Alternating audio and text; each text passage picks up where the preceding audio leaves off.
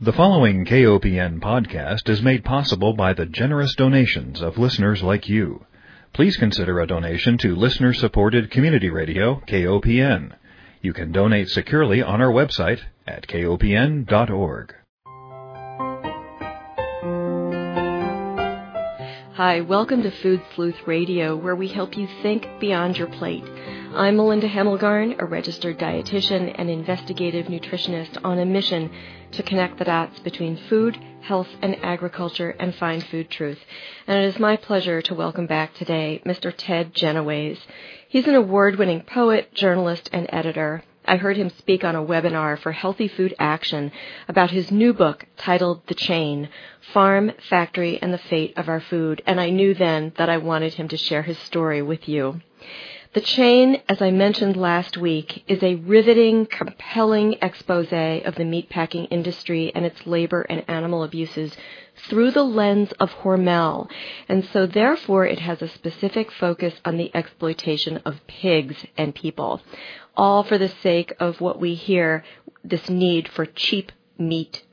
So this is part 2 of our interview. It began last week when we spoke about what brought Mr. Genoways to the topic, how labor changed from a well-paid, skilled, middle-class, unionized labor force to one that is mostly unskilled, immigrant, and mechanized. We spoke about working conditions, the speed of the line, related injuries, lifelong neurological diseases resulting from those injuries, and relating also to this volatilized hog brain particle matter. So I wanted Mr. Genoways to come back and talk about some of the other issues that were on my list, and I think that are critical to public health and truly building a sustainable food system. So welcome back, Mr. Genoways. It's great to have you. Thanks so much for having me back. It's great to be here. Well, I wanted to maybe start our conversation with just briefly reminding us why you wrote the book and why you chose this title. Right. Well, the simple answer for why I wrote the book is that my grandfather for a time worked as a worker in one of the meatpacking plants around the old stockyards in Omaha. And so I sort of grew up with stories of what it was like to work in the meatpacking plants. And so it's always been something that's been in the back of my mind. And I guess in particular, because I grew up with his stories, I've always seen that work from the perspective of the line workers, the people who are most directly affected by the conditions in the plant. So the book, for me, really grew first out of that impulse, and then more directly, it emerged when I did first read a small item about the brain machine and the autoimmune disorder that you mentioned that was afflicting workers in Austin, Minnesota. And the more I investigated that story, the more I became convinced that it was not just a single magazine story, but at least a series of them, and eventually it seemed to me a book, because all of what was going on came back to that single root cause, which was trying to press the packing line, which is set by a chain conveyor system that sets the speed of production and gives the book its title. Pushing the speed of that chain was what was causing problems for workers in the packing plant, but it was also what was compromising food safety. It was what was compromising animal welfare on the farms and also affecting environmental safety. And so it became, I guess, something of a quest for me to try to follow out to all of those areas, the places where the speed of the chain was having these unintended consequences. Yeah, that's perfect for jumping into the chapter that I wanted to spend some time with, and that is the chapter is titled The Clean Bill of Health. And the speed of the line causing the worker injuries, these lifelong illnesses that they're going to have. But there's also the role of this mechanized meat industry and the hogs that come to it and how those hogs are raised. So we've got pig health issues that transfer to human health issues, specifically MRSA, or methicillin-resistant Staphylococcus aureus. We've got workers who are also suffering from antibiotic-resistant infections, and they bring those into the hospital. We know that workers in the hog industry are more likely to be carriers of MRSA. and then also just bronchial problems in working in these hog confinement buildings.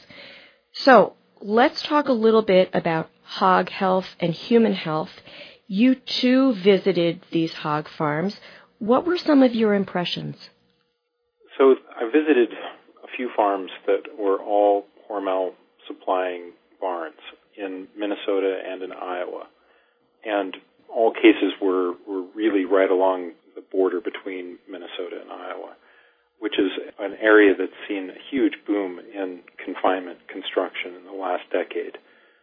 When you come into any one of these facilities, the number one thing that jumps out at you is how incredibly conscious of just the sort of pathogen protocols that everybody is who works in the confinements. They're doing their very best to try to make sure that illnesses from the outside are not brought inside the barn. And when you're inside the barn, it's easy to understand where that concern comes from.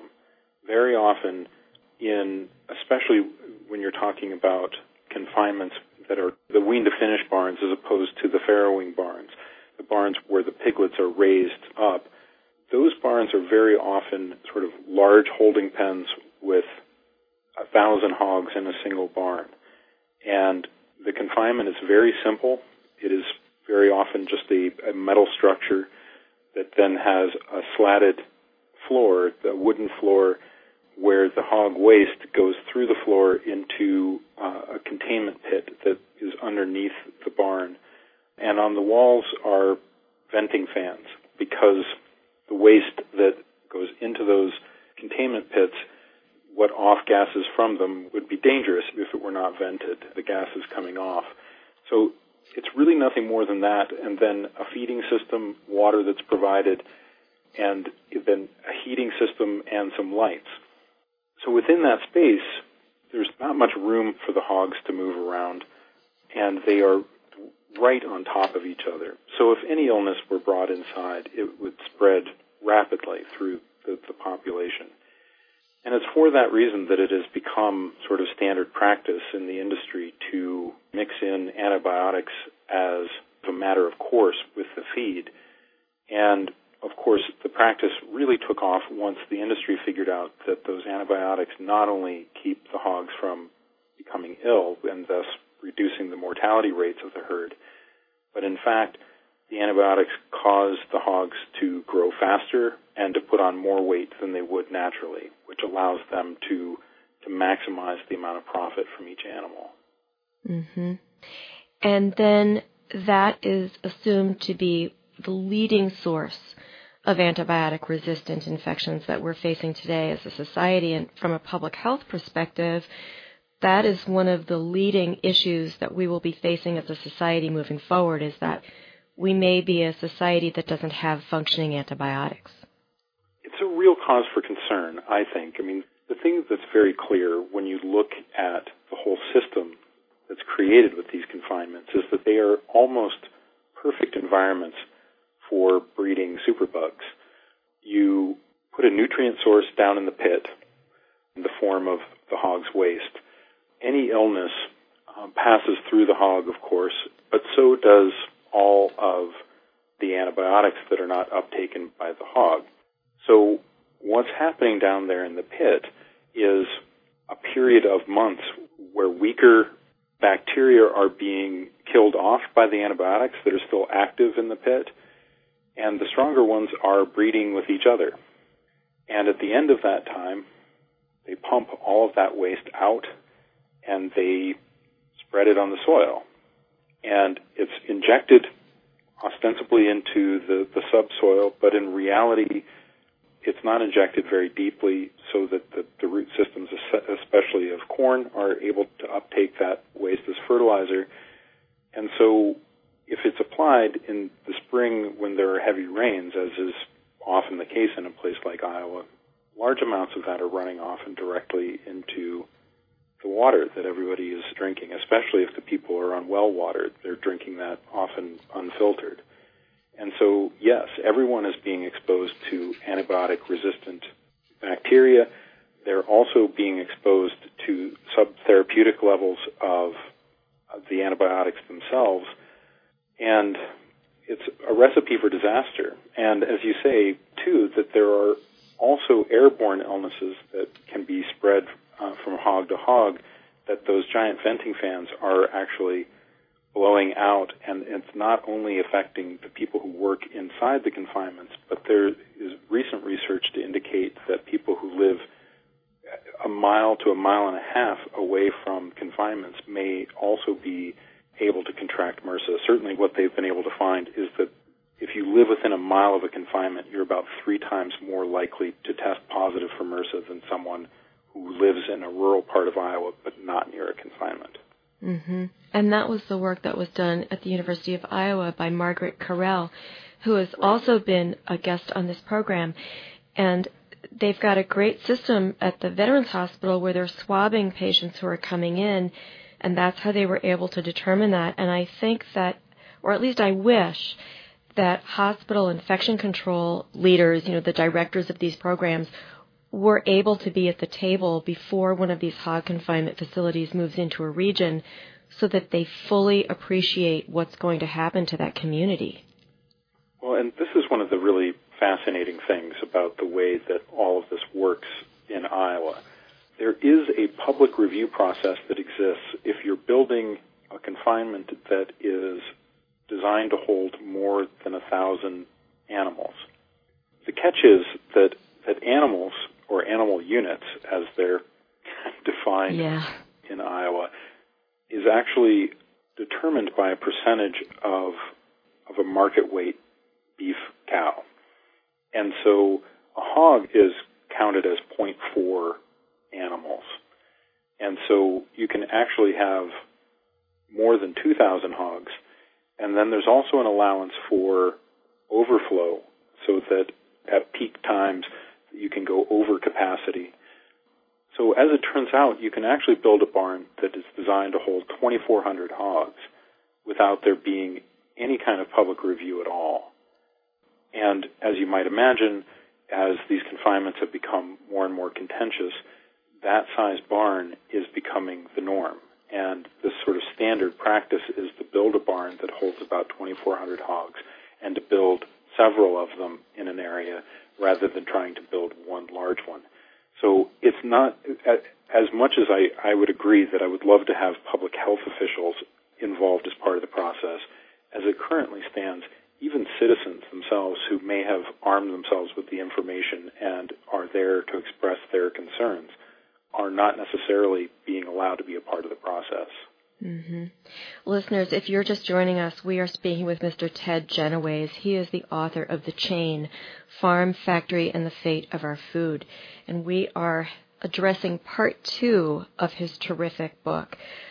Okay, so I also want to bring something up about the hogs that maybe people don't understand, and that is, as you explain on page 228, that hog waste exceeds human waste by 10 times. So one hog produces 10 times the fecal matter of an average human. That is a lot of fecal matter to manage. And as you described, when we have these heavy rains, the fecal material gets into the water, we have fish kills, it creates high nitrate levels in drinking water. What's going on in terms of the Clean Water Act and protecting people's most important nutrient, which is water? Right. So, yes, the first thing is, in a state like Iowa, to consider that, as you said, every hog essentially counts as 10 people when you're looking at it from a waste management perspective. But then you figure that the entire state of Iowa has about 3 million people, while it also has about 22 million hogs. You multiply that by 10, yeah. you've got the equivalent of more than 200 million humans in the form of hog waste against 3 million actual human beings. And so it's absurd that there's so much focus on how human waste is treated and so little concern about how animal waste is treated, especially when you consider that it's not just hogs. There's also a huge poultry industry. There are many feedlots for cattle. You've got a tremendous amount of animal waste, and it's not just Iowa. This is true of any of the rural states that have really become livestock intensive. So the obvious problem that you run into is that you have to, as much as humanly possible, keep that waste out of the creeks and streams that feed the rivers where the drinking water is drawn from. And Iowa becomes a sort of terrifying case study of how that can go very, very wrong when you allow the overbuilding of these confinements directly on the watersheds that feed the two main rivers from which the state draws its water. You now have a situation where the Des Moines Water Works, which supplies about 1 in 5 people in the state of Iowa with their drinking water, they now, on a regular basis, see the water at their intake spots in the spring and for this year, for the very first time, also in the fall, coming in not just over the 10 parts per million that are permissible by the Clean Water Act, but actually, 10 milligrams per liter that are permissible by the Clean Water Act, but it's often off the charts. In the springtime in particular, they will see, 2, 3, even 4 times the allowable levels.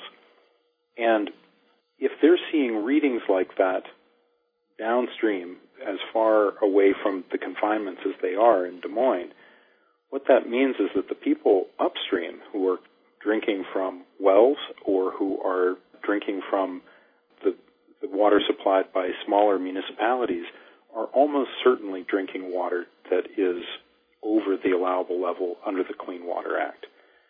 And the problem has gotten so severe that watchdog groups have asked for the EPA to intercede and to monitor the levels of nitrates in the water in Iowa directly, because the state officials in Iowa, beholden to big ag as they are, have basically refused to properly monitor that problem. And there are politicians who want to take strength away from the EPA. Yeah, absolutely. I think that is a foolish idea, clearly. And also I'm concerned about people living in these communities. Maybe they can afford a water filter. Maybe the water filter is effective, but we have to think about our public commons, our drinking water, and how precious that is. I just wonder if you see a workable solution to this problem. Well, it's a serious problem in a state like Iowa where the entire system, the governmental system, is turned in favor of the large agricultural interests and turned entirely against environmental concerns or even public health concerns. You figure that Governor Terry Branstad, who was elected to office after he had previously served but was elected most recently in 2010, and one of his very first moves was to eliminate 100 positions at the Iowa Department of Natural Resources. He had a number of appointments that he was permitted to make to the 9-member Iowa Environmental Protection Commission. And among his appointments was a past president of the Iowa Pork Producers Association, the CEO of a hog confinement construction company, the CEO of an agricultural lobbying firm. Remember, these are the people he's appointing to the Environmental Protection Commission. Yeah. And you see just what the mentality of the current leadership is in the state. And this extends to other parts of the leadership there. I mean, Joni Ernst, who was just elected to the U.S. Senate from Iowa, ran on a platform of saying that she would push for the elimination of the EPA when she got to Washington. And you see this sort of pork politics spreading to the national level when you see something like Chris Christie refusing to sign a gestation crate ban in New Jersey. Right. A measure that was supported by 93% of voters in New Jersey, because he didn't want to get crossways with the power structure in Iowa that he's hoping to draw on when he mounts a presidential bid in 2016. So, these issues that can seem very remote and can seem that they are kind of local concern, they have actually really broad-ranging implications. And to that point, on the health issue, I would add that watershed in Iowa, those rivers are some of the main contributors to the Mississippi River, and the Mississippi River is having terrible problems with nitrate levels to the point that there's now a deoxygenized zone in the Mississippi Delta around Louisiana that is about the size of Connecticut. And these are serious national problems that are being created by not keeping a close watch on what's going on in Iowa. Mm-hmm. Yeah, I have a friend in Iowa who has said to me, I just can't understand why people living in states downstream don't turn around and sue us for the damage that is created downstream. It probably takes a big pocketbook to accomplish some of that.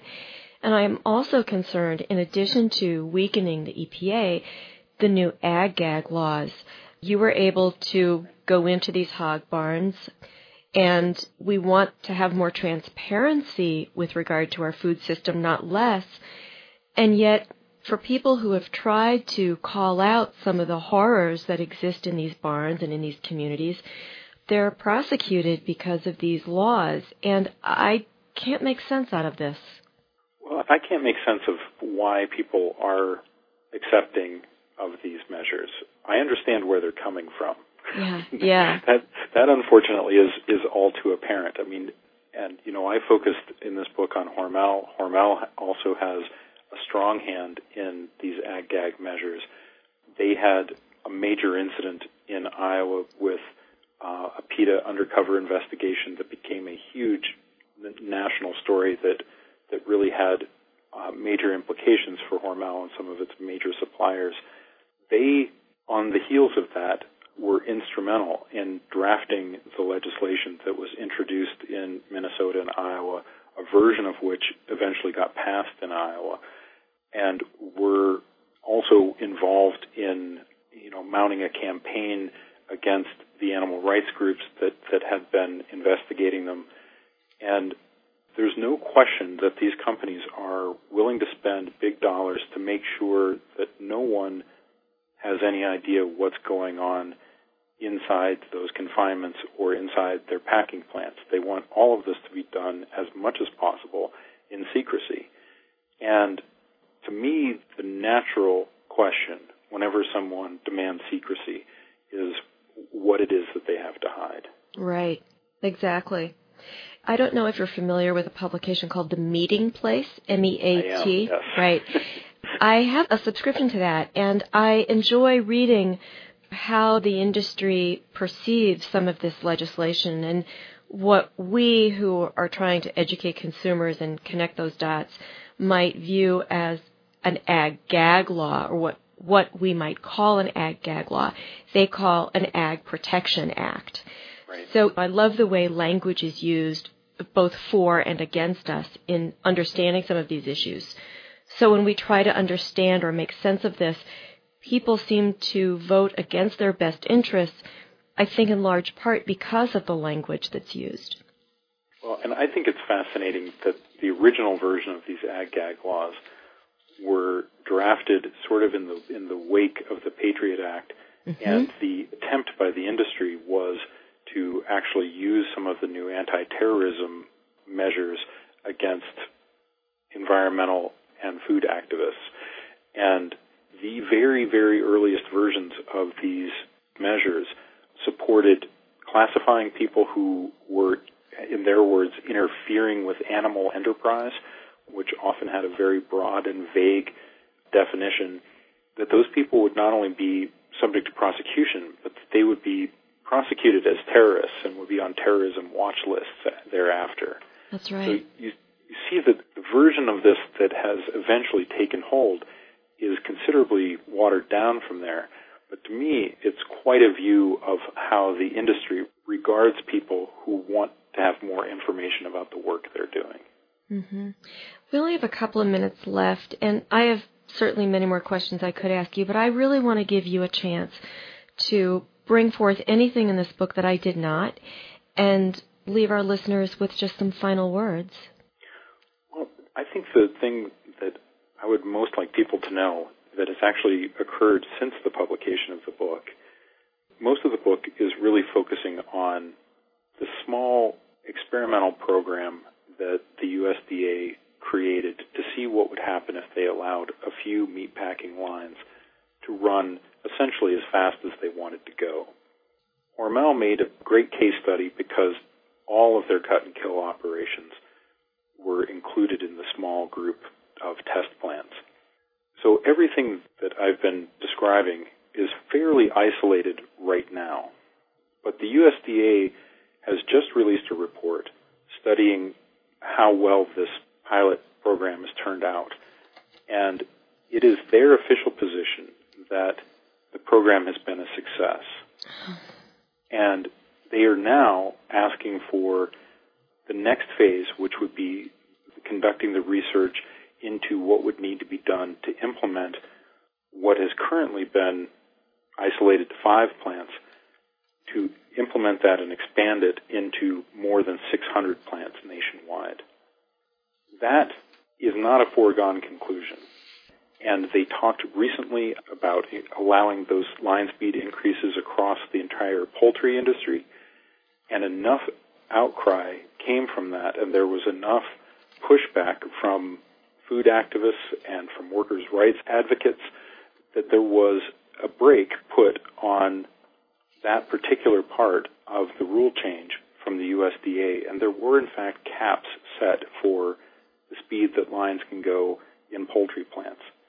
Mm-hmm. We need to not stop there. We need to make sure that there are similar measures enacted for the pork industry and eventually for the beef industry, which almost certainly will come next. We need to keep pushing and to keep insisting that the USDA monitors this, that OSHA takes a hand in making sure that the line speeds are safe and healthy for workers up and down the supply chain. And we need, of course, Congress and the President to be paying attention to the safety of our food supply. So all of us as citizens need to be doing what we can to make sure that our leaders are keeping an eye on this issue and making sure that this program isn't allowed to expand without proper supervision and without safe limits being set on the speed that the packing line can go. Well, Mr. Genoways, I want to encourage everyone to start to learn more about these issues by reading your book. It's absolutely terrific. The Chain, Farm, Factory, and the Fate of Our Food. Mr. Genoways is an award-winning poet, journalist, and editor, the author of the book we've been discussing. I want to remind everyone that Food Sleuth Radio is produced by Dan Hemmelgarn at KOPN Studios in beautiful downtown Columbia, Missouri. We'll provide a link, Mr. Genoways, to your website, which is simply tedgenoways.com. And I want to thank you so much for this book and for being my guest. Thanks very much again for having me.